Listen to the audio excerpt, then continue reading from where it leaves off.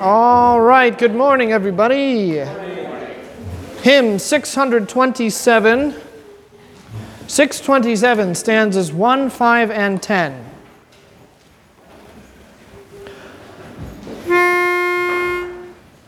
Jesus Christ, our blessed Savior, turned away God's wrath forever by his bitter grief and woe. He saved us from the evil foe. Firmly hold with faith unshaken that this food is to be taken by the sick who are distressed, by hearts that long for peace and rest. Let this food your faith so nourish, that its fruit of love may flourish, and your neighbor learn from you how much God's wondrous love can do. Let us pray. Lord Jesus Christ, Son of the living God, have mercy upon us sinners. Amen. Again we pray. Heavenly Father, shepherd of your people, you raised up James the just, brother of our Lord, to lead and guide your church. Grant that we may follow his example of prayer and reconciliation and be strengthened by the witness of his death. Through Jesus Christ, your Son, our Lord, who lives and reigns with you and the Holy Spirit, one God, now and forever. Amen. Okay, the verse of the week, 1 Timothy 6, 6 through 7. Let's speak these two verses together. Now, godliness with contentment is great gain. For we brought nothing into this world, and it is certain we can carry nothing out. What is contentment?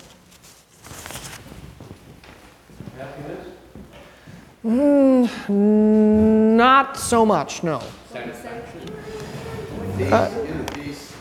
Inner peace, satisfaction.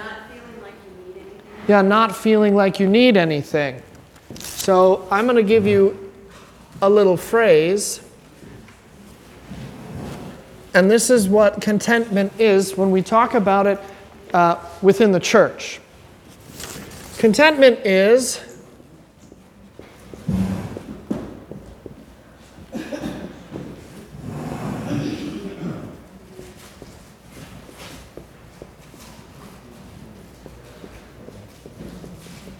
Contentment is being happy where I am put. And this doesn't just mean whatever station in life you have been given by the Lord, wherever it is that you have been placed and planted by the Lord. It also refers to everything that the Lord has given you in your life. That I am happy where I am put. The Lord knows what is good for me, and the Lord always gives what is good for me. And even if I don't necessarily agree that what I have or don't have or where I am put in life is what is good for me, one thing is sure and certain, and that is the Lord decides that it is. So this idea of contentment is to be happy where I am put. It's the Christian's chore, or that's a bad word. The Christian's exercise in life to be content, to always be happy where God has put you and be happy with what God has given you.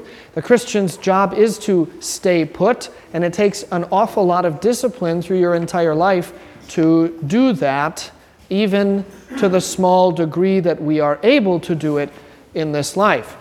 But being happy where you are put, and this is great gain. Why is it gain? Who's writing these words? First of all, think about that. Right, Paul. Can you think of somewhere else where Paul talks about contentment and gain and loss? He speaks of his disability, whatever that was. Okay, sure. To be satisfied with that. Sure, okay, yes. Can you think of another one?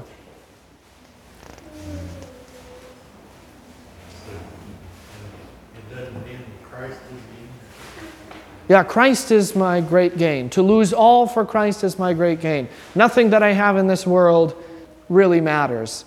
And to lose it all would be gain for me. Why is that gain? Why is loss gain? Because in gain, you are learning to love God. You are gaining because you're learning to love God instead of being so focused on what you have or what you don't have. You're also knocking out idols. The fewer idols that I have, the better. Why? Because the fewer idols I have are the fewer wars that I have to fight to draw closer to God. If I have lots of idols, it's a long and bloody battle. If I have just a few idols, then it's a short, bloody battle. And it's better to have a short, bloody battle than a long one. So if I don't have my idols, if the Lord puts me in a place where I don't have lots of things that I would like, it's probably better for me that way. I mean, imagine if I ended up actually getting that Ford Bronco. What would it do to me? Maybe the Lord knows what is good and is intentionally refusing to answer my prayers in the affirmative. And maybe I should learn to love where the Lord has put me, which is in a place where I don't have a Ford Bronco. You see, the fewer idols that you have, the easier it is for you to draw closer to God, which is ultimately what God wants. So to lose everything or to live in a state of contentment, to be happy where you're put, is great gain to you because anything else gets in between you and God. And the more that you put on there, the further apart you are separated by the great chasm of all your wants and desires and whatever you think is going to satisfy you, etc. Okay? 4, we brought nothing into this world. Yes, you certainly did bring nothing into this world except a bad attitude, which doesn't really help you. And there's something else to this. You have brought nothing in, sure, but what did you do to give yourself the life that you are living either? Nothing. So not only did you depart from your mother's womb and enter into this world with no possessions, and frankly, no knowledge of what possessions are. You also entered into this world coasting in on a life that you had nothing to do with. The Lord is the one who gave you your life and permitted that you come into this world, and when you came into this world, you were perfectly happy having nothing. And it is certain, absolutely, we can carry nothing out. Sorry, what do you get to take with you? Somebody better tell Pharaoh, because you know they would bury the Pharaoh with all of his treasure and his favorite pets and his slaves, just so he had it all. This is why, by the way, an abhorrent thing to me as a pastor is to go to an otherwise Christian funeral, but one in which the people who are mourning their loved one put things into the casket, like Grandma's favorite kind of chips. We went to the vending machine and got her some Funyuns, and we'll stick those in the casket for her. Or, we wrote her a card and we put it in the casket for her. Or we'll put a quarter from her coin collection in there. And it's like, listen, you don't need to pay the toll to cross the river Styx. She doesn't need anything.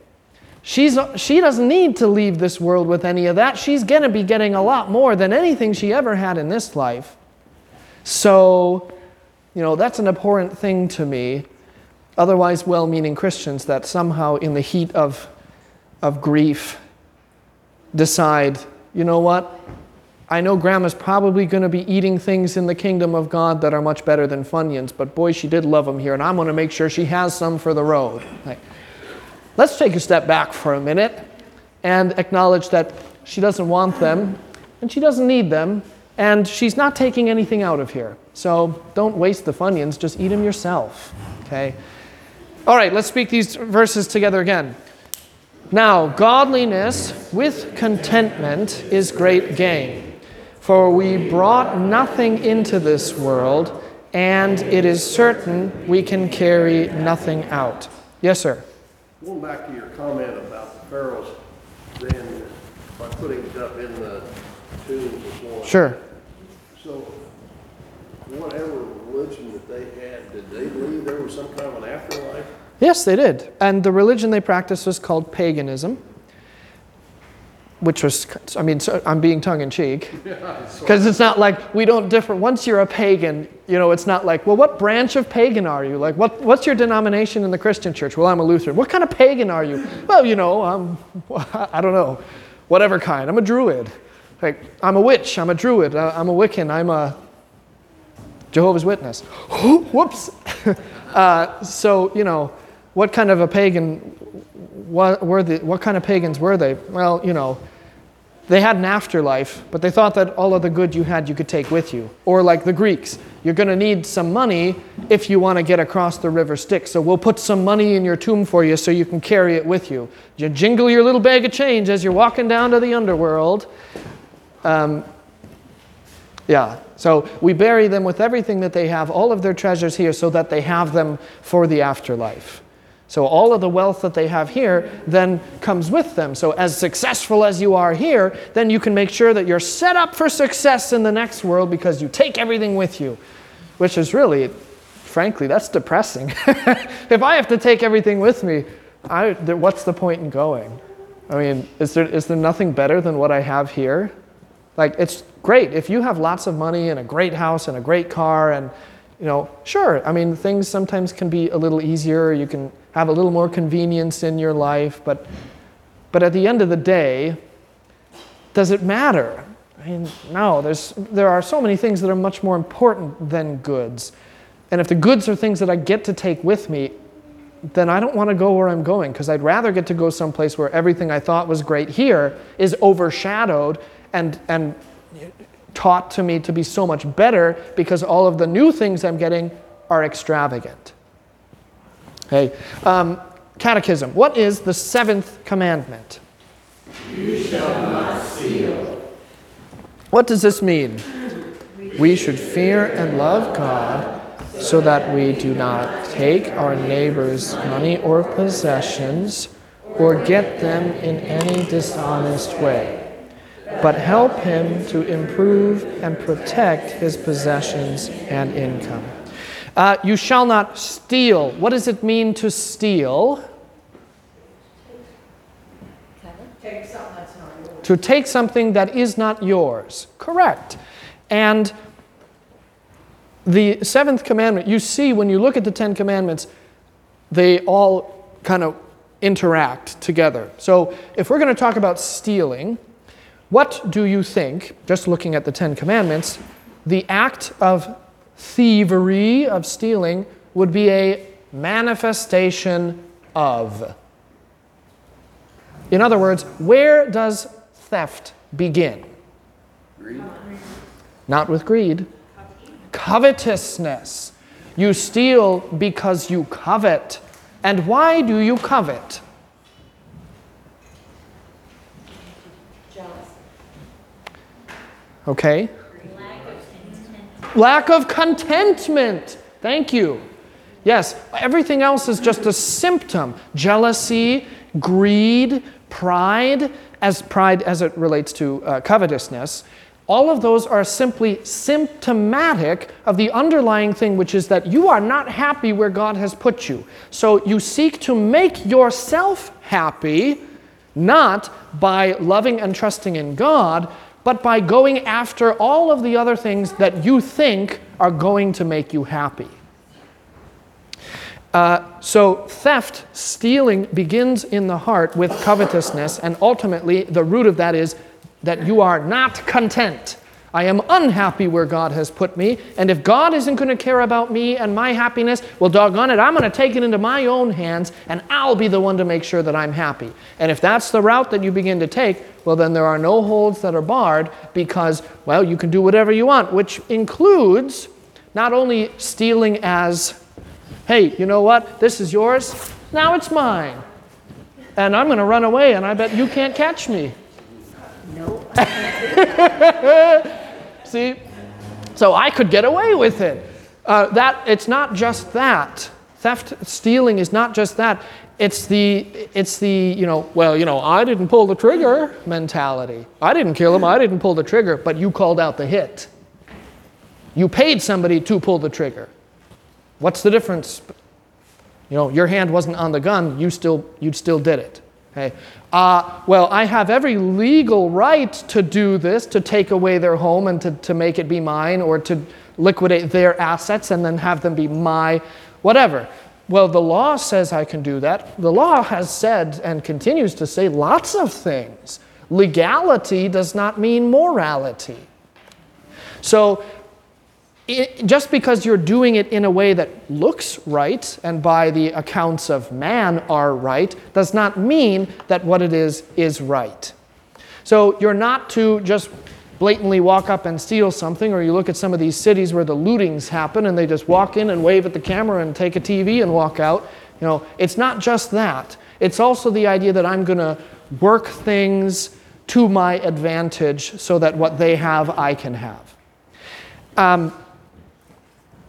You are to help your neighbor to improve and to protect what he has, which means that as you are happy where God has put you, you are also happy for all of your neighbors for where God has put them.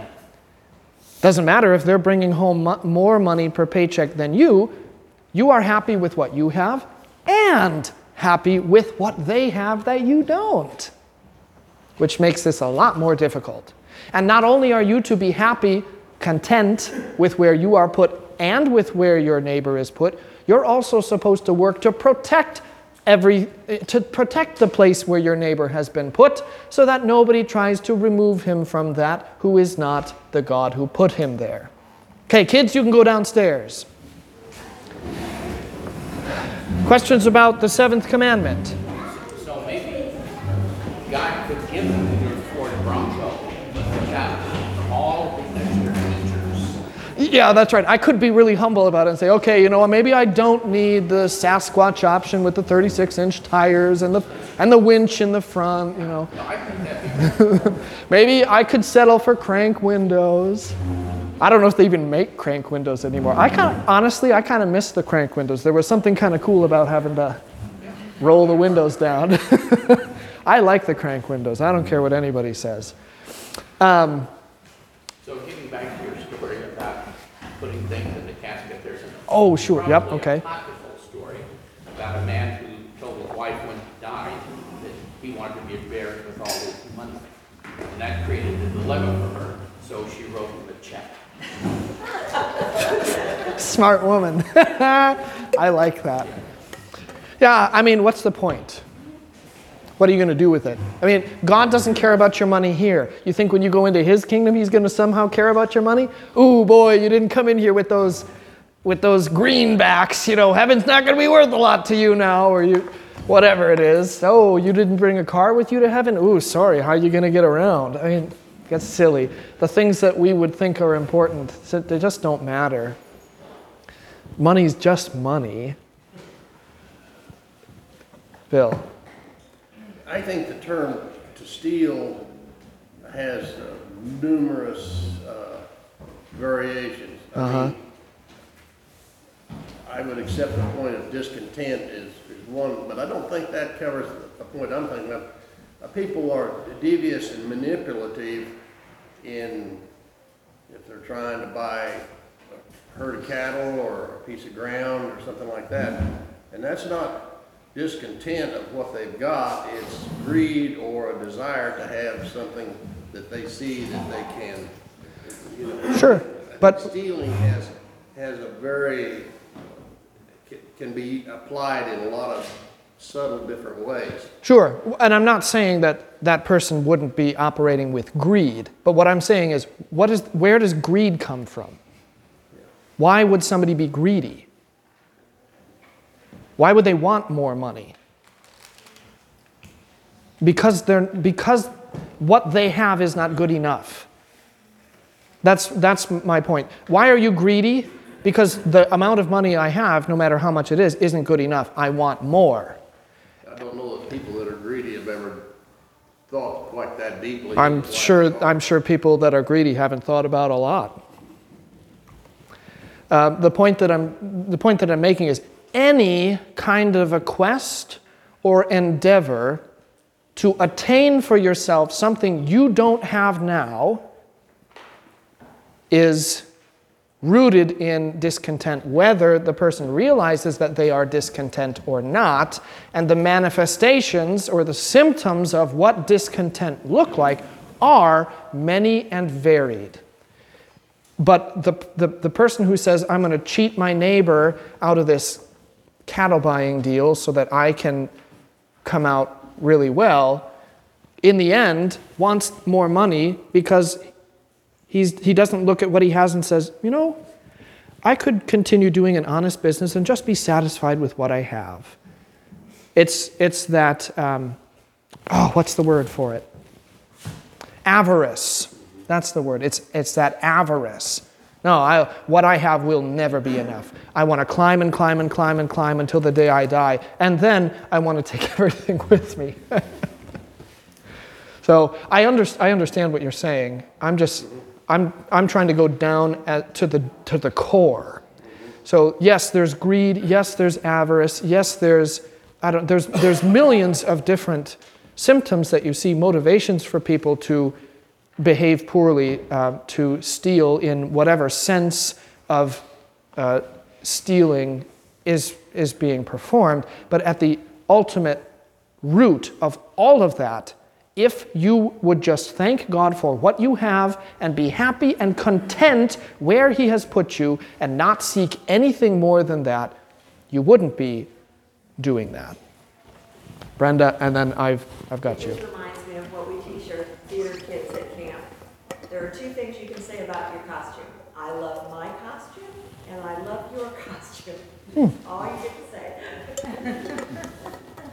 That's good. I like that. That's what contentment is, and tying in with the seventh commandment, because they all have the positives. It's not that you refrain from the negative, it's also that you behave in a positive. So, yeah, that's true, that you look at what you have and you say, hey, I'm really thankful for everything that God gives me. I live in this rat nest apartment and my landlord's a real... But you know what? I have a roof over my head and the Lord has provided that to me and I'm not really hurting. And someday I might be able, by the grace of God, to afford a better place to live than what I live in right now. But thanks be to God for this. And thanks be to God for the millionaire that lives 2 doors down from me, however that works, in his mansion. And thanks be to God for all that God has provided to him and for his family that he gets to live in that place. Yeah. I'm happy with what I have and I'm happy with what you have. That's really good. I'm going to remember that. Morris. I was going to suggest that as one chooses to go down that road of avarice, sure, it becomes worse as you progress. Absolutely it does. That a person is going to desire more and bigger, and if that's achieved, then more and bigger again. Right. So on and so forth. There's never a sense of satisfaction. Even when you get what you thought you wanted, there's still no satisfaction because then you think, well, what can I do that's more? The thing is, it's an addiction. All of this stuff, it's sin-rooted addictions. It's like doing a drug.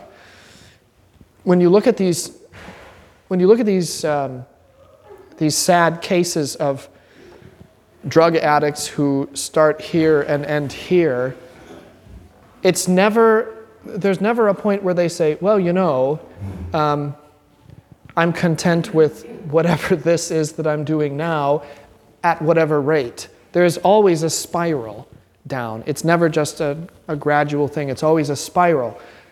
The second time doesn't help you as much as the first time. The third time doesn't as much as the second. The fourth time doesn't as much as the third. And then what do you have to do?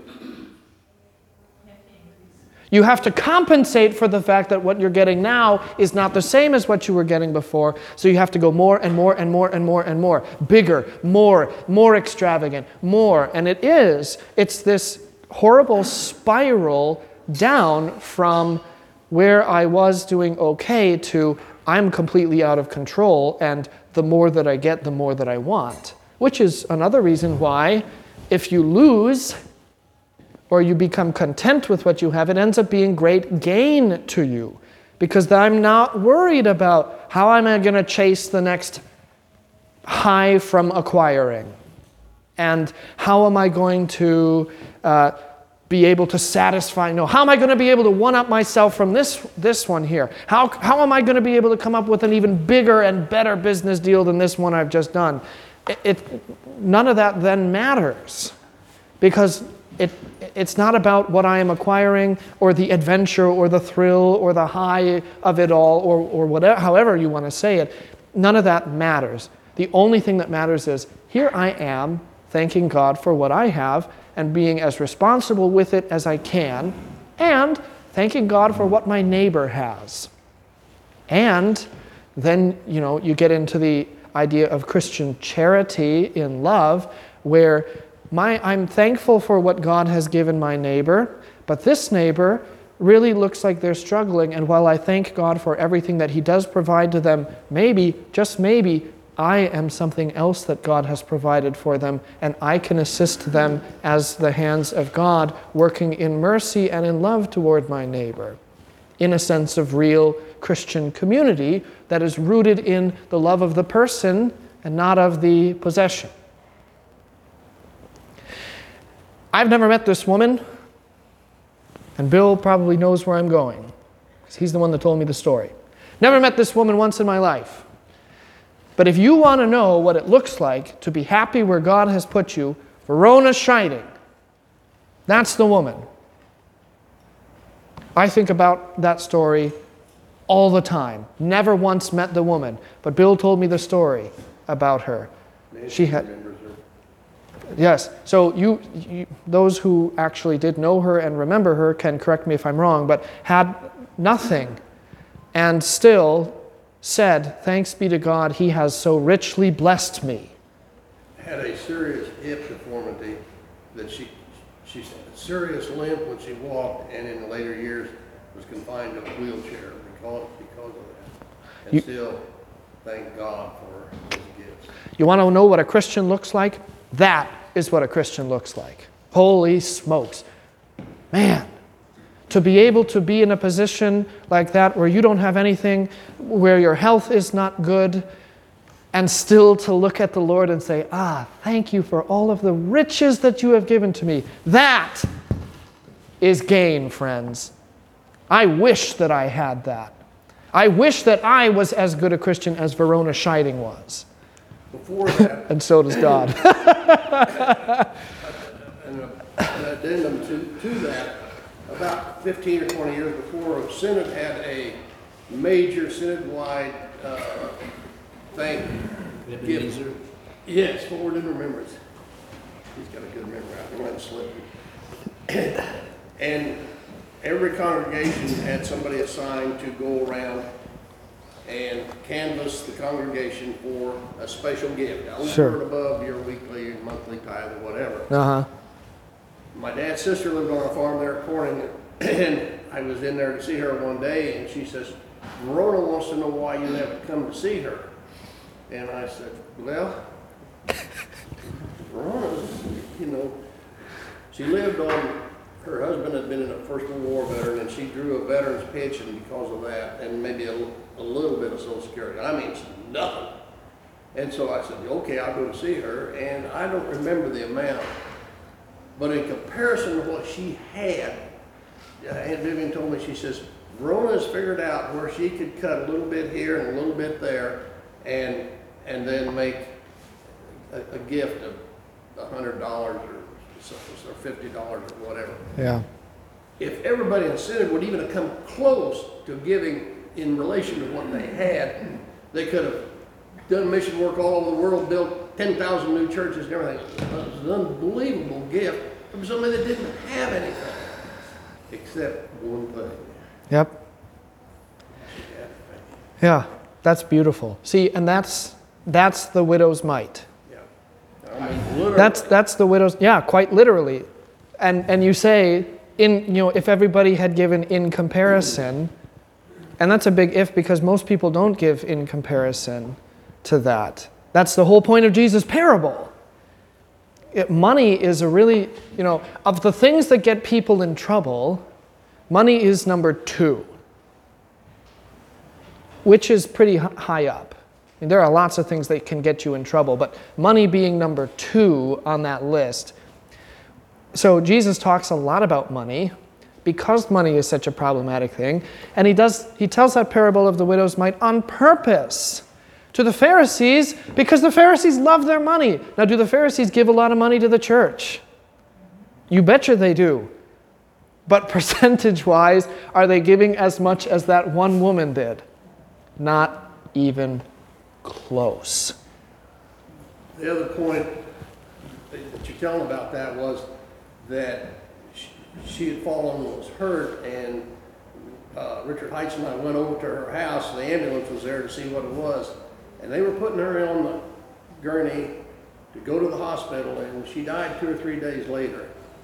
So she was darn close to the end right there. And I was holding her hand, trying to think of something comforting to say to her. And she said, "The Lord has been so good to me." I could have started crying there. It struck me so hard because of the scripture passage, "Be thou faithful unto death." And she was at death's door and made that confession. Isn't that great? Never forget that. Here's the thing about being a pastor. Now, don't get scandalized when I tell you this, okay? This is just how it is. Most of the things involved with being a pastor make your life incredibly depressing. You see things and you hear things that are absolutely overwhelming and soul-crushing. And there really is no draw for anybody to want to go into the ministry and be a pastor. None whatsoever. You don't look at it and say, hey, now that's a job. Most people look at it and you say, boy, I think I'd rather be a garbage man than a pastor. Sorry, go ahead. But there are some things, tiny, tiny little things that you get to experience, that you have the privilege of experiencing as a pastor, and that is one of those kinds of things. And it is those kinds of things where you actually see with eyes unclouded the Lord at work. And those are the things that completely overshadow everything else that sucks about being a pastor. Because when you get to see all of the goodness of the Lord at work, there is no greater treasure. And you can hardly complain about the things you have to deal with when you get that privilege. You get to see miracles. You get to hear confessions of faith. You get to go to the hospital bed or to the deathbed thinking in your head either, okay, I've got everything planned out. I know exactly what I'm going to say, how this meeting's going to go. I know what the people are going to need to hear, and I've got it all planned out. My book's all marked up, and I'm ready to go. Or you say, I've got absolutely no idea what I'm supposed to say here. And whatever it was that you said to yourself before you walked in that door, the Lord takes it, and He shakes it out, and He politely throws it in the junk. And He gives you something completely different. And sometimes the Lord just kind of gives you what you need to say, and other times, from the person there, the Lord gives you what you need to hear. And those are beautiful. I got a comment, but Nancy's ahead of me here. Okay, Nancy. She had a very, very small house. And it was getting pretty bad looking. And the Lutheran kids painted her house with her. They did a lot of little things that needed to be worked on, tightening this and all these kind of things. And she would not have been able to do it on her money. But because the kids did it, it really looked nice. Yeah. I remember when they did that. In my Bible class, way back there was a member, a long-time member of the congregation, Jimmy Buck, John Buck. And we were having a discussion about, has no point to our conversation, but it's a humor. That's different. I'm going, as I can tolerate ridicule, so yeah. Anyway, so we were in a discussion about how the Senate had moved to the left, and Jimmy Buck started and said a Bible passage in German, and it was John 3:16. And he had an older sister, Dora Buck, was there, and Verona was there, and Liddy Corbett. And Dora Buck says something in German, and then they all just start giggling their heads off. And I asked Verona, I said, what was it that's so funny about what he said? She said, he's got a terrible accent. Had nothing to do with Scripture. Yeah. Funny point. This is my unpopular opinion. I think the world, broadly speaking, the country of the United States of America, a little more narrowly speaking, and the Christian church in America, speaking specifically, could really benefit from a huge stock market crash and crops burning and savings being emptied out. I think that we could all really benefit from that. Why? Because we lose everything that's stopping us from saying, God has really blessed me. Thanks be to God. You can get so distracted by what you have that you lose in the blessings that God has given you, your sense of contentment with those blessings. And I think we could benefit from having some of those things ripped out from underneath us.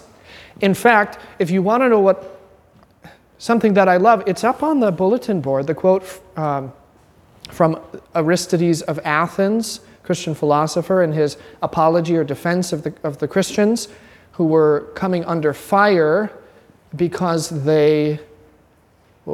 Christians they got blamed for everything.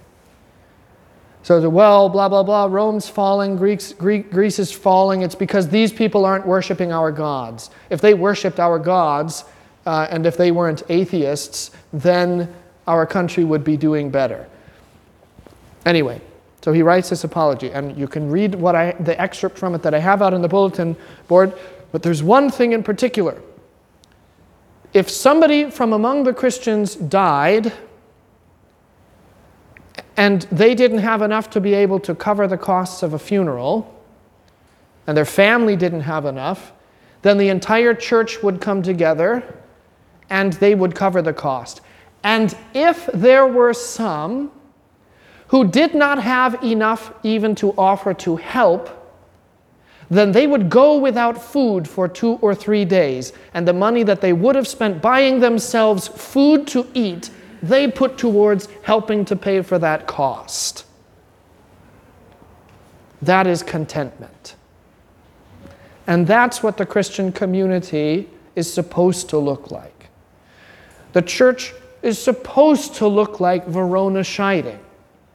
The church is supposed to look like a woman who has nothing, giving a substantial percentage of her nothing to the work of the church, and the church coming and taking care of her own. That is what the church is supposed to look like. And to the day you die, saying, the Lord has richly blessed me. That is contentment. You see in the example of Verona, whether you knew her or not, but just from the this story here, that is the gain in all of this. What are my attachments here? There aren't any. What's weighting me down? I'm not saying that Verona was not a sinner, okay? But doggone, if there ever was a saint, she sure was one. Okay? What are the things that are impeding my ability to look at God and be thankful and be happy? And whatever it is that is impeding your ability to do that, pray that the Lord would cut it out. If it's your stocks, pray that the Lord would crash the stock market so that you don't have them. If it's your fields, pray that the Lord would cause some kind of hailstorm or firestorm from heaven to come and burn up all of your land and fill it with sulfur so that you can never plant anything there ever again. If it's your work, pray that the Lord would have you fired. Do you see this? Anything that has become to you established to such a degree that it impedes your ability to be content where you are in life, to be happy with what God has given you and where God has placed you, pray that the Lord would take it away. Because you're not going to turn into Verona Scheiding by getting more. Rhonda, did you have something? Yeah, but I forgot. I'm sorry. It's okay, you just say I'm teasing. Yeah, I was gonna ask Bill or Nancy, what was her last name? So I was trying to remember who it was, because I lived in Corning. Scheiding. Yeah, I know, you just said. Oh, okay, okay. Her grandfather would have been pastor at Corning. Her grandfather was pastor at Corning. Yeah, 1888 to 1890. So there is hope for pastors' children. Yeah. The first time I was in St. John's, that altar, and I whispered to Lee, who does the cleaning and dusting? And he thought I said something that I was, carrying somebody's job down or something. And he says, we'll talk about it when we get out. So when we got out, I said, who does all of that dusting and cleaning of the altar? And he said, Verona and Bill Scheiding. Mhm. They were caretakers there for a long time. Read the Gospel of Luke and read about the purification of Mary and the presentation of Jesus at the temple. And you will find Verona Scheiding in Anna the prophetess.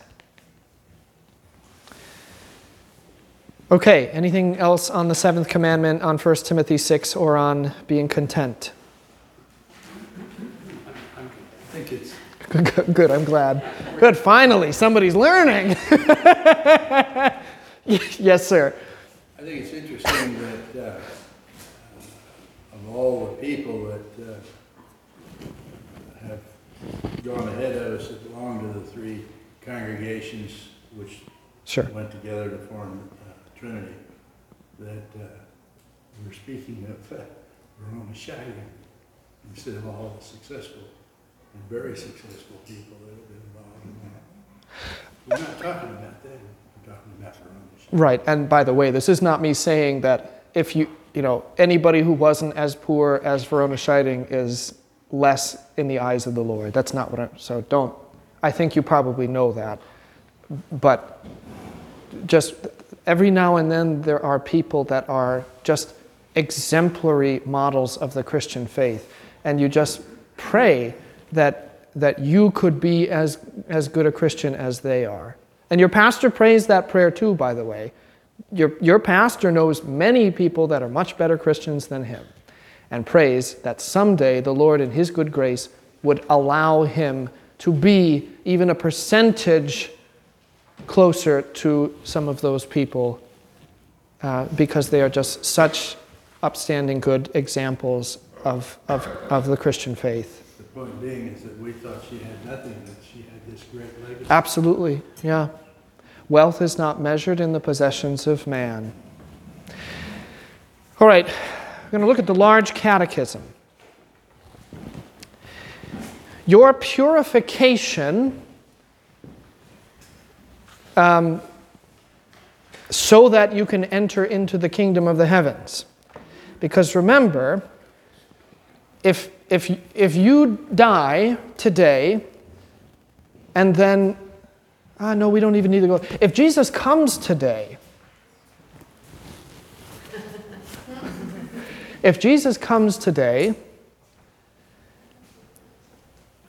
and he says, for you Narnia friends, come further up and further in, and he opens the door, are you going to get to come in to that door just like you are now? No. Is it going to be like somebody coming to your house and opening the car door and saying, hey, hop in, we're going for a trip? And he's, oh, okay, great. Nothing about you changes, except for the fact that now Jesus is here. Do you get to just walk in the door? No, you don't. Something has to change. Even if Jesus were to come right now, something has to change in you from what you are right now to what you will be when you live there. And this is kind of what we've been talking about. The gold needs to be purified. The good stuff needs to be refined. And the dross needs to be burned away. And Paul talks about that you will be transformed. And Morris had brought this up, I think this was 2 weeks ago. So if you don't remember, I wouldn't blame you. Morris brought this up. What is the time frame that at least St. Paul seems to indicate? How long does it take for that to happen? We will be all transformed in a twinkling. In the twinkling of an eye. So, again, what is it that prevents you, if Jesus were to come today and say, come further up, further in, here is the door, what prevents you right now from going through that door?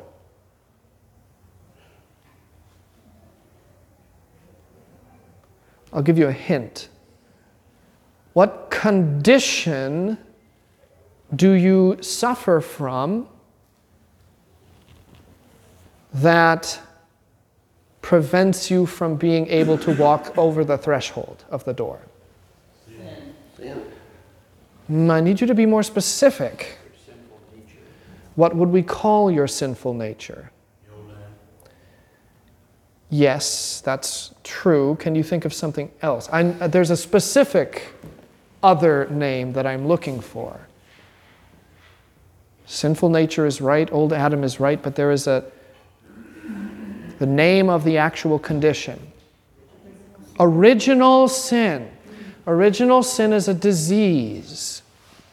And your whole life here is lived treating the disease. And Jesus treats it very effectively in his hospital, but even in his hospital, he is treating it. So when the door is opened and Jesus says, hey, come here for a minute, you still have that underlying condition, your pre-existing condition that stops you from being able to go into that door, because he says, remember when we looked at Revelation, nothing bad and nothing impure can come into this door. So you look at yourself and if you can say, I am 100% pure, there is nothing impure in me, then you get to go in. And the thing is, who is going to be able to look at him and say, yep, that's me, 100% pure, never done a thing wrong in my life? I mean, other than the Pharisee. I mean, woe to that publican over there, woe to that tax collector. Thank you, Lord, that you made me so much better than him. I've never committed a sin. I'm fine. See, so nothing impure can enter in. Only that which is holy can enter in. So your sickness is not allowed. It's like, it's like during the COVID lockdowns when you went to the hospital for something, and there are like 3 different gates and airlocks that you have to walk through, and there's the signs everywhere. If you have a sneeze, you are not welcome. If your nose is running, go a mile away. If you have cold, clammy, sweaty hands, we will get you out of here with security. And you walk through there and you go, oh, as your nose is running because you're wearing the mask, and you think, is this a sickness, or is this I don't know, my nose is running, am I not allowed in here? And you think, I shouldn't be here. I don't feel good, I shouldn't be here. Why? Because nothing that is germ-infested can come into the germ-infested place. That's maybe not the best example, but the idea of the security at the gate that says, hey, listen, there's people here that are sick and that are getting better. We want them to get better. If you have something that is a sickness that you're going to bring in here, don't come. Stay away. Don't bring any of that in. Well, that's kind of like, Jesus says come further up and further in, and you get to the first airlock and it says, if you coveted your neighbor's things, don't come in here. And you say, well, I feel like I've been pretty good about that. I'll just move on to the next door. And you get to the next door and it says, if you ever had any other God but God, you're not allowed to enter in. And you say, oh, maybe I really can't come in here. And then the Lord says, yeah, no duh, Sherlock. You can't come in here. That's the whole point. But come here for a minute and I'll fix you up and then you can come back in. Okay, so there are things, your underlying pre-existing condition, the disease that you suffer with and that you have suffered with from the moment that you were conceived until the moment that you die, that needs to be treated. You can't come in if you're sick. So you are made well in the fullest sense in this transformation that God enacts by purification. Now this is what the Lutherans would agree with.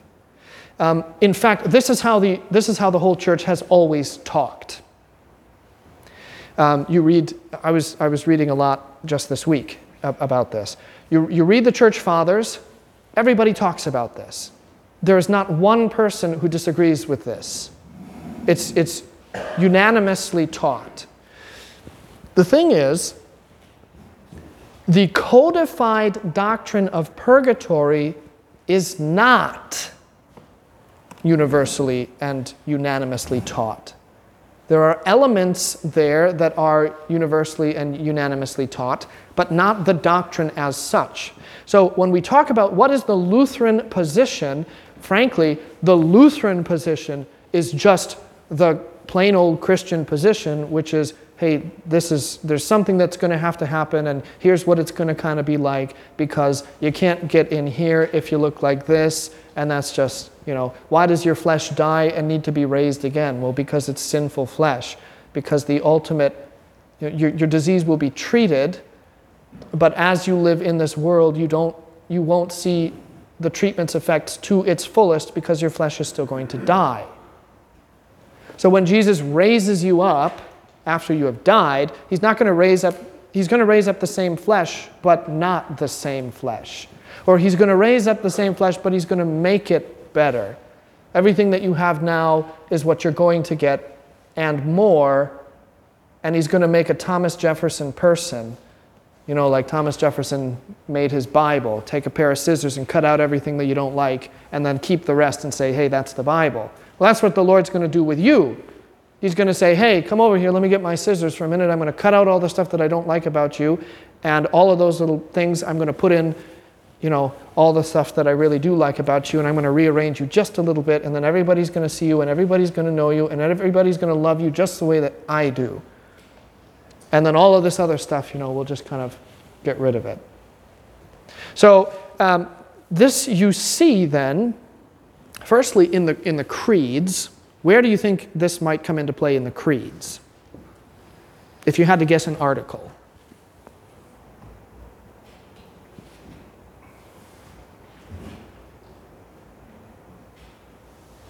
We will come again. Okay, sure. Which is what article? Second. Third article. You got three choices. Yeah, the third article. So here in the Large Catechism, I'm going to just make sure I find this. This is what you get when you inherit. You're the fourth generation to inherit a book. There are so many notes from other people that you kind of almost can't read it yourself. Okay. Here we go. So this is the Large Catechism. This is Luther. If you've never read the Large Catechism, really, I mean, do it. The Small Catechism is fine, but everything you like about the Small Catechism, it's like the resurrection. Everything that's good about the Small Catechism is made better in the Large Catechism. It's just, I would never ask you to recite to me passages from the Large Catechism. Okay, meanwhile, however, this is on the third article. While sanctification has begun and is growing daily, that's something to take note of also, that sanctification is growing. Here's the thing, right? Have you ever heard the term progressive sanctification? Good for you. I'm really glad to hear that. Okay, progressive sanctification is a term that is typically used disparagingly of the idea that I am made holy and then my holiness continues to grow. I'm going to tell a story here because I got into a debate with my wife once before we were married about the idea of when God makes you holy, is that just it? Or do you grow in holiness? And she said, well, God makes you holy and you're holy. And I said, I just don't really think that my gut says that can't be right. And I've done enough studying. I don't know that that's right. Careful what you say. This is all just a matter of record. Your wife's right. Oh, I know. And she said, well, let me tell it to you like this. If a woman is pregnant, is she pregnant or not pregnant? Well, I mean, she's pregnant. You're either pregnant or you're not pregnant. And she said, okay, well, that's like God makes you holy. You're either holy or you're not holy. And I said, okay, sure, but how many weeks along are you? Do you see? So, yes, you're made holy, and then from that point, you're holy. But within that holiness that God gives you, within that sanctification, He continues to work. That you are continuing to grow in holiness. It's like you live, maybe this is a bad example. I was going to say it's like you live your life in a perpetual state of being pregnant, but I don't know that is appealing. No, it really kind of doesn't. Anyway, how many months along are you? There's a sense of progression, but not so much progression even as growth. So it's not like God makes me holy, and then my goal in life is to get from point A to B in holiness. I don't really care about necessarily going anywhere with my holiness, but my holiness expands, matures. If you like fine wines, or if you, like me, appreciate a nice fine scotch, there is the sense of age and maturity. I mean, you can get a young wine or a young scotch, although I don't typically drink anything that's aged for any less or any fewer than 12 years, because I'm an unforgivable snob. But you can get a young wine. You can go get a young wine, and you can open it up, and you can pour a glass of wine, and you can drink it, and it can be just fine. There's nothing that's saying this is against the snob. There's nothing that's saying a young wine isn't or can't be a good wine. But you become a snob when you have waited and taken a wine or a scotch that has been permitted to mature and age. And it really does grow, it expands, it gets depth to it.